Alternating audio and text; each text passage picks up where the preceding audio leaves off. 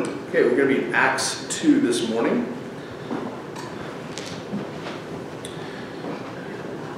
And all the liturgical churches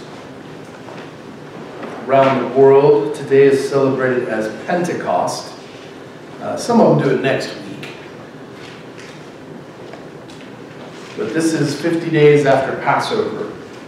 That's where we get the word Pentecost. That's what we'll be talking about today. And so I thought I would start the service by speaking in tongues.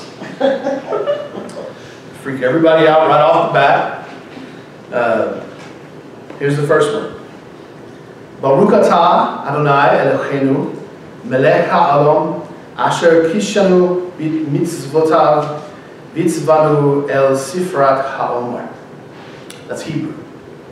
And it means, blessed are you, Lord our God, King of the universe, who has sanctified us with his commandments and commanded us to count the omer. Now, omer was a measure, a unit of measurement for harvesting, like wheat, barley, and grain. Here's another one. I hope I pronounce all this right. Eulogamene es basilia to paratros kai to yo kai to agio numatos nun kai e kai estus aenos ton aenon. That's Greek. It means, blessed is the kingdom of the Father and of the Son and of the Holy Spirit, now and forever and to the ages of ages. I have one more for you. This one some of you might know. In nomine Patris, et Filii, et Spiritus Sancti. Amen. Et troibu ad altari Dei. And that means, that's Latin, of course, which the church used for a long time. And that means, in the name of the Father and of the Son and of the Holy Spirit, we will go to the altar of God. Now, in houses all over the world, houses of worship all over the world, this is how services begin, with these blessings. And the blessing and acknowledgement of God's sovereignty. In Christian churches specifically, dating back to the early centuries, these blessings included a recognition of the Trinity, Father, Son, and Holy Spirit. Now, as Baptists, we tend to spend a lot of time talking about God the Father and Jesus the Son, but in my experience, we are less likely to talk much about the Holy Spirit. We may mention the fruit of the Spirit or refer to the Spirit as our seal, sealing us in salvation, but generally speaking, we don't speak about the Spirit as a person of the Trinity, even though we claim to believe that. We tend to shy away from talking about the gifts of the Spirit, especially speaking in tongues. That's part of the reason I began by speaking in tongues, offering a blessing in Hebrew, Greek, and Latin. And of course, I offered a translation as well, because that's how Paul said that it worked, right? In 1 Corinthians 14:13, he said, therefore, one who speaks in a tongue should pray that he may interpret. So I gave you all the interpretations so that I wouldn't be breaking any rules.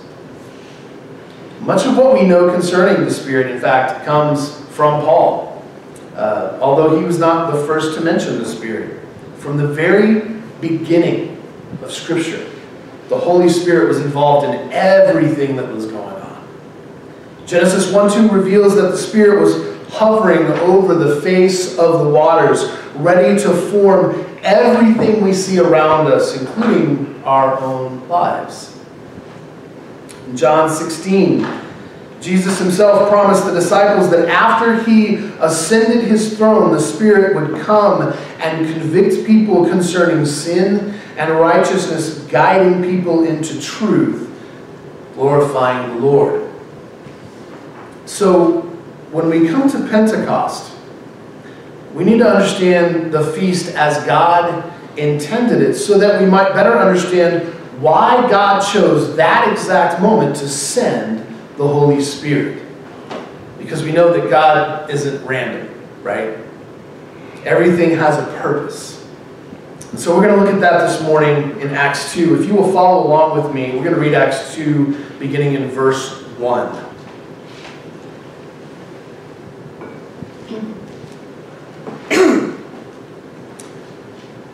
When the day of Pentecost arrived, they were all together in one place. And suddenly there came from heaven a sound like a mighty rushing wind, and it filled the entire house where they were sitting. And divided tongues as of fire appeared to them and rested on each one of them. And they were all filled with the Holy Spirit and began to speak in other tongues as the Spirit gave them utterance. Now there were dwelling in Jerusalem Jews, devout men from every nation under heaven. And at this sound the multitude came together, and they were bewildered, because each one was hearing them speak in his own language. And they were amazed and astonished, saying, "Are not all these who are speaking Galileans? And how is it that we hear, each of us in his own native language?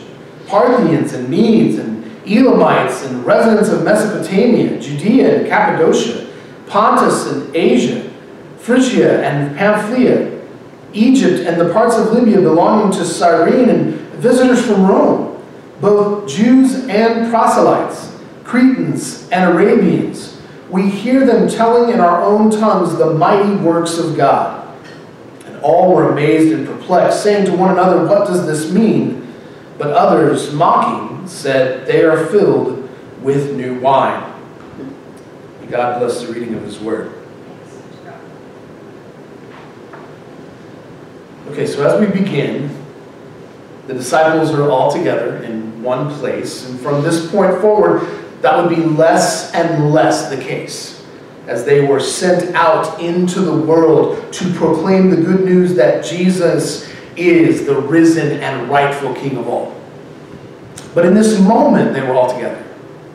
And it may be the case that they were still sort of collected and hiding in the upper room where they had shared Passover with Jesus and seen him when he appeared before them after his resurrection. That may be the case.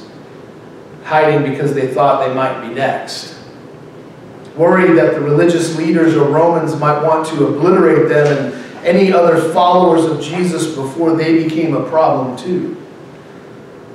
They had right to be concerned, because all but John would face a martyr's death in one way or another, as far as we know. And many other believers would also be martyred for their faith. There's a whole list of them.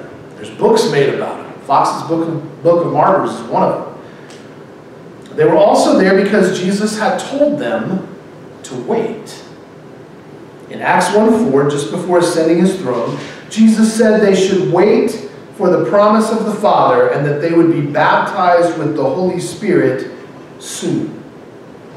And this caused the disciples to ask if this was the time when the kingdom would be restored to Israel. And Jesus answered them by saying that they would receive power from the Holy Spirit and would carry out the great commission that he had given them, to go into all the world and proclaim the gospel. So they were waiting. And it must have seemed like forever, although it was probably only about 10 days or so. But it did. It seemed like forever. Kind of like it does when we have to wait for things, right? We aren't very good at waiting. It's why we have fast food and drive-thrus, self-checkouts, overnight shipping, and streaming services for our favorite shows, and we can watch whenever we want. We get kind of upset if we have to wait a week now. We used to have to wait a week all the time, but now you watch everything, so waiting a week is a weird thing. And speaking of drive-thrus, this just hit me. There is a church in Houston where you can drive through, receive a blessing, give your donation, and drive off. I don't know how that works.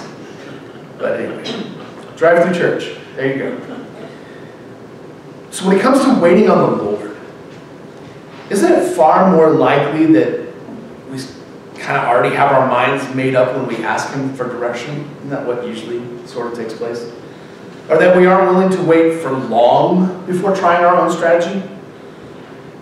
So we don't live in a culture that values patience. And the church in our time reflects that impatience in the way we have gone about trying to influence the culture. We haven't taken the long road. We've tried to take the shortcuts. Likewise, in our own personal lives, we have given ourselves over to a mindset that whatever the most expedient way is, well, that must be the Lord's way, right? But nothing could be further from the truth. And that's why patience is a fruit of the Spirit. We need to learn what it means to wait on the Lord. And we could begin with Isaiah 40:31, where the prophet said that they who wait for the Lord shall renew their strength. They shall mount up with wings like eagles. They shall run and not be weary. They shall walk and not faint. We used to sing this as a song at the end of our worship services in the church I grew up in. And we'd add, teach me, Lord, wait at the end. Which I think we're going to sing at the end, hopefully. So you'll get to hear it. But most of the time, waiting means not knowing. We just can't stand not knowing, right? Even if it means we will be strengthened in the long run. For me, the idea of not knowing and having to sit around not knowing for any extended period of time, it's just the worst thing I can imagine. It's like the old prayer goes, Lord, grant me patience and do it right now. I think it would be a good thing for all of us if we individually and collectively slowed down.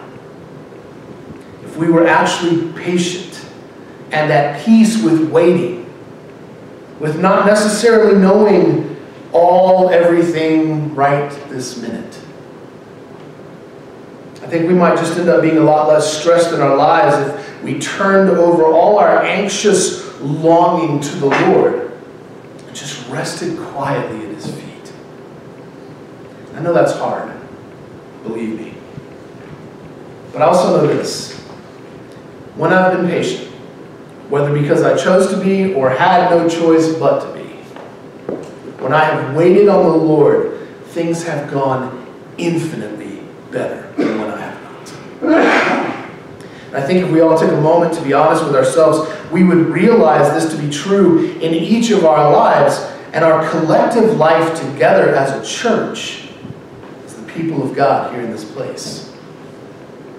And so the disciples waited. And when Pentecost arrived, they were still all together in one place. But before we get to what happened next, let's look at Pentecost itself for just a minute. When the Lord led Israel out of their slavery to Egypt, He took them to the mountains of Sinai, and Passover that had happened sort of gave way to Moses receiving the law as God gave Israel His instructions for living in shalom, in His peace. We call these the commandments. They had everything to do with what life would look like in the kingdom God was establishing among His people. Along with the commandments, the Lord gave special instructions for seasonal celebrations that they would enjoy both then and in the promised land to which they were being led. And among these celebrations, there was a direct correlation between two significant seasonal celebrations. The first was Passover, which marked the final plague of death and salvation from slavery. And this was immediately followed by what was called a wave offering of the first fruits, an offering of grain which took place on the first day after the Passover Sabbath. The priest would take an omer of barley, sort of a small little bundled bit of barley about this big, and wave it before the Lord in the tabernacle or the temple, and then offer it to the Lord as a sacrifice. We know from historian Josephus that after they would dry it and then crush the sheaf of grain and purify it for grinding. Then they would bring it to the altar as an omer. That's that omer word for God. And after throwing a handful of it on the altar, they would leave the rest for the use of the priests, who didn't have their own farms and all that kind of stuff. So there was a way of taking care of things. And at that point, everyone then was permitted to begin the first harvest, to begin harvesting their fields. But there was a second harvest to come, a larger, more expansive harvest, which would be marked by a connected offering and feast. And the second celebration, which would take place 50 days later, was known as the Feast of Weeks, because it was 7 weeks and then a day. And celebrating the first fruits of that first harvest and the giving of the Torah. That was all connected together. Now the Greek word for this feast is Pentecost, based on the number 50. And when we connect the dots that God has set out for us, we see that Passover led to Pentecost on purpose, establishing the children of Israel as a nation and giving them an identity rooted in the covenant promise of God and his instructions for living in shalom through the giving of the Torah at Mount Sinai. I know that that's a lot to digest, right? It's a lot to take in. But I'm hoping it will become more clear as we move along. If it doesn't, we can discuss it over at lunch. You can ask me whatever questions. And maybe I will have answers. Maybe not. But all that to say, this was the feast that the disciples were prepared to celebrate along with all Jerusalem when this happened. The feast representing the first fruits of the larger, more expansive harvest. And as they gathered 7 weeks after the resurrection of Jesus, as they waited, something incredible happened. According to what Luke wrote here, a sound like a powerful wind came from heaven and filled the entire house where they were gathered. Now, about a week and a half ago, there was a massive dust storm that blew into town. If any of y'all were around for that, it was moving extremely fast, and when it hit, there was this sound that came with it, like just like this big sound. And I imagine this is maybe a little bit like what the disciples experienced that day. But that wasn't all that happened. Along with the sound came what Luke described as divided tongues as of fire. And I'm guessing he meant the way a fire was sort of split as it rises and break off into like separate flames that sort of lick out into the air. Not like a candle so much where there's just one solid flame, but like a roaring fire that has multiple bits rising from it. Only this fire came from above and then rested on each disciple. Now, can you even picture this? It's just beyond anything I can wrap my mind around, honestly. But I think the prophet Isaiah may give us a little bit of understanding on the nature of these tongues of fire. In Isaiah 6, he recounts having a vision of the Lord in the temple after King Uzziah died. And after describing what he encountered in that incredible moment where sort of the hem of God's robe fills the temple, and he experiences God, and he realizes that he's a broken sinner and that he shouldn't be there in the presence of God. He has this whole moment. In verses 6 through 8, he wrote this: "Then one of the seraphim," which is an angelic being, "flew to me, having in his hand a burning coal that he had taken with tongs from the altar. And he touched my mouth and said, 'Behold, this has touched your lips, and your guilt is taken away, and your sin is atoned for.' And then I heard the voice of the Lord saying, 'Whom shall I send, and who will go for us?' And I said, 'Here I am, send me.'" Isaiah wasn't burned by the flaming coal, but was purified by it, and then answered the call to proclaim God's message to the people. In other words, there is fire representing purification, and then there is ministry and the proclamation of the good news. It seems as though something similar was happening with the disciples in this moment.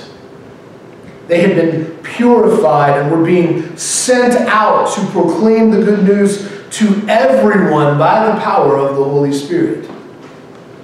Which should bring up some questions for us. Have we been purified by the fire of the Holy Spirit? And if so, have we accepted our calling to proclaim the good news of Jesus as the risen and rightful King? Is that what we're about? Because as wild as this whole scene must have been to those who witnessed it and experienced it, the whole point was in line with what happened to Isaiah. Purification and then proclamation. That's what we see unfold in Acts 2. In the process of all this crazy stuff happening, we are told that the disciples were filled with the Holy Spirit and began to speak in other tongues as the Spirit gave them utterance. And as they were speaking, proclaiming Jesus as the risen and rightful King, we find out that there were a bunch of people in Jerusalem from every nation, all over the place, east and west, north and south, all had come together. And this part of the reason is because it was Pentecost and Jews had traveled to the city for the feast. But it was also due to the fact that Jerusalem was a major hub of commerce and trade. It was a central point on various trade routes over in that area, the Mediterranean Middle East. So there were people from all kinds of places there who were not Jewish and were not there to celebrate Pentecost. But the sound was so loud that people outside the room also heard it, and then they went to see what it was. And this very mixture of people, both Jewish and non-Jewish, gathered around the place where the disciples were. And when they gathered to investigate, each of them heard the gospel proclamation in their own language. They were amazed at this because the disciples were Galilean, but people gathered from all over the Mediterranean world, not just there. And yet everyone there heard about Jesus. They heard that he was crucified, risen. They heard that he was king instead of Caesar. They heard everything they needed to hear to have a basic grasp of the gospel. And we know that Peter went on to give a whole sermon explaining it in a little bit more detail. But they still seem to be confused at this point, which is probably why Peter gave the sermon. But we see this in verse 12 where they're asking, so what does this mean? What's going on? Same questions we would probably ask if something like that happened, right? What's truly amazing about this is both God's timing, that this would take place at Pentecost, the time of the first fruits of the harvest, as well as the evident extent of the Holy Spirit's power to overcome seemingly impossible obstacles, such as language barriers. This leads us to something else that was happening in those moments. A couple of things, actually. First, that people gathered from all over heard the gospel in their native tongue. That was truly remarkable. Because then they would take that message back with them to where they went. That's pretty crazy. It was a unique and unparalleled event. But there was another connection here. In Genesis 11:1, we are told that the whole earth had one language and the same words. And at some point, the people decided to build a tower that reached into the heavens at a place called Babel. So they made bricks and mortar, and they got to work. And the problem in that story wasn't their blueprints. It was their motivation. When we see it in verse 4 of that same chapter in the phrase, lest we be dispersed over the face of the whole earth. See, God had consistently commanded humanity to be fruitful and multiply and fill the earth. But these folks decided that they had a better plan. To build a big tower and have a place where everyone would come to them. A place where they could just stay put, not really have to go anywhere, do anything special. A place where they could make a name for themselves instead of their Creator. Has the church done this as well? Have we become hostile to the world instead of caring for it?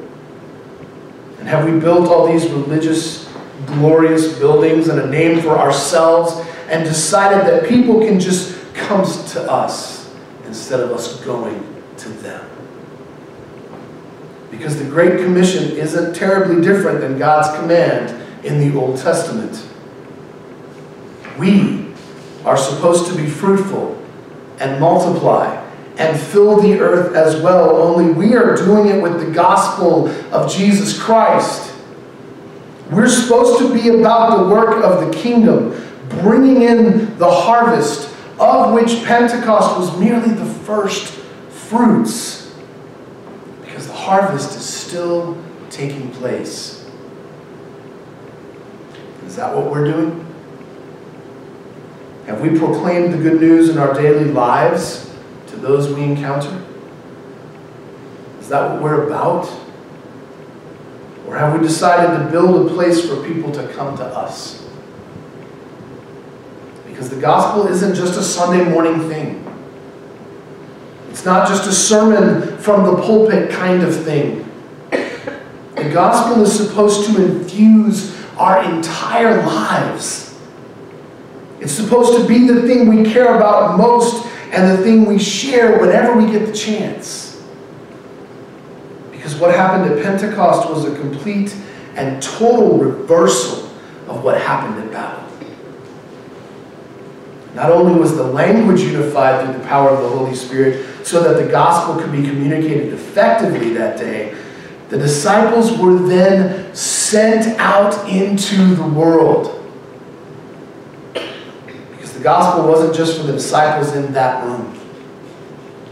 It wasn't just for the Jews, or Jerusalem, or Judea, but for the uttermost parts of the world.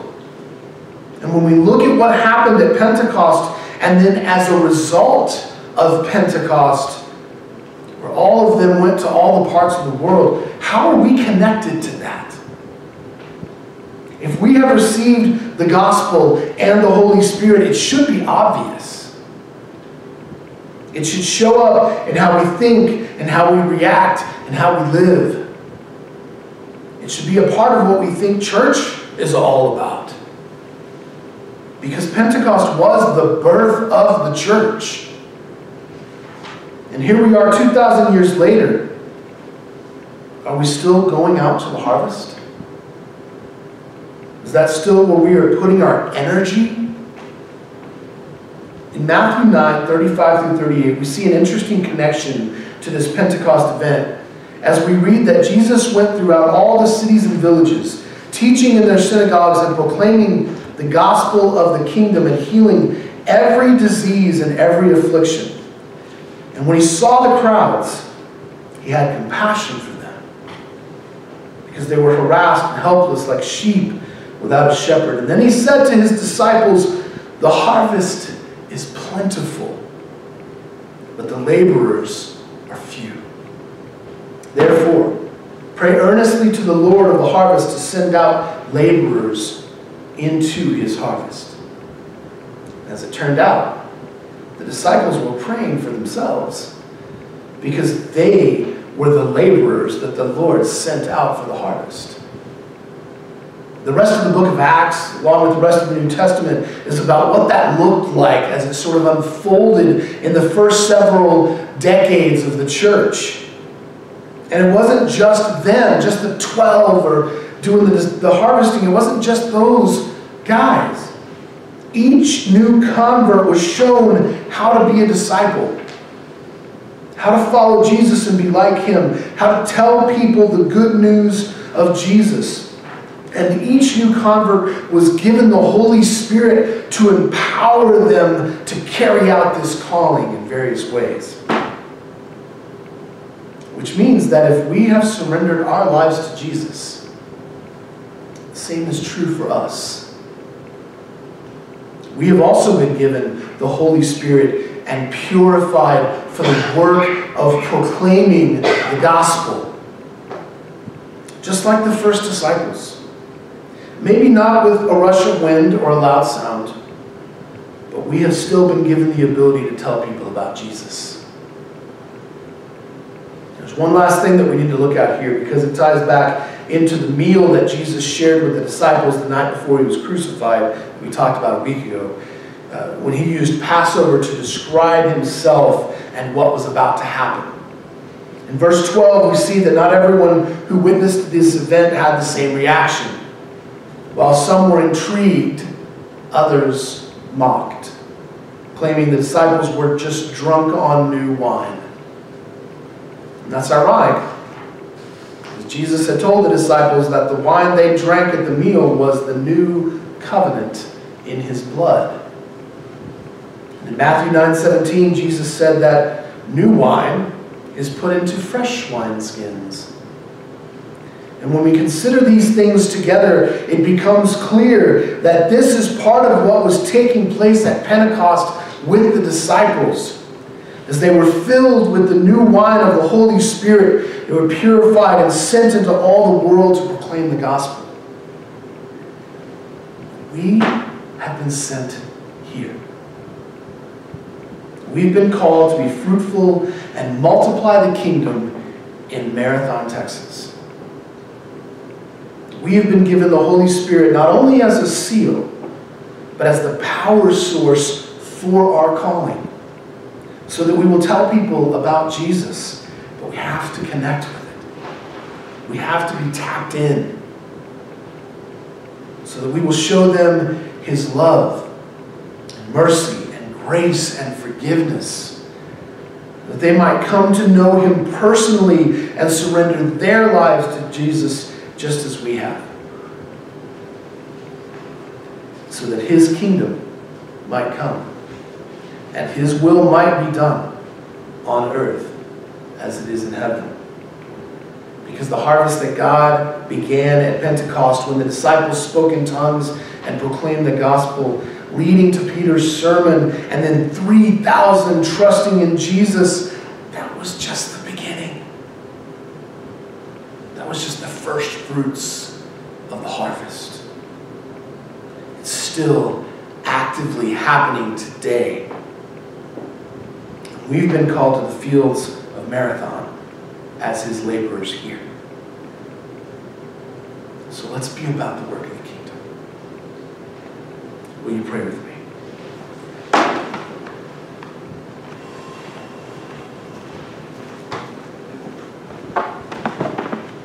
Holy Father, we come before you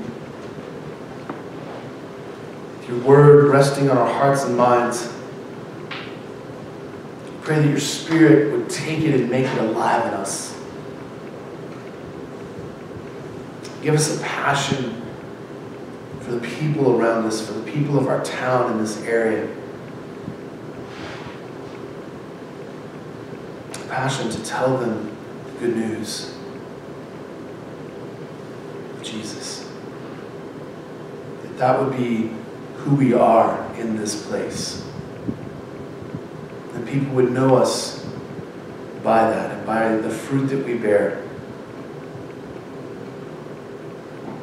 That the Spirit would call them through that to know you. For the sake of your name and your kingdom, we pray.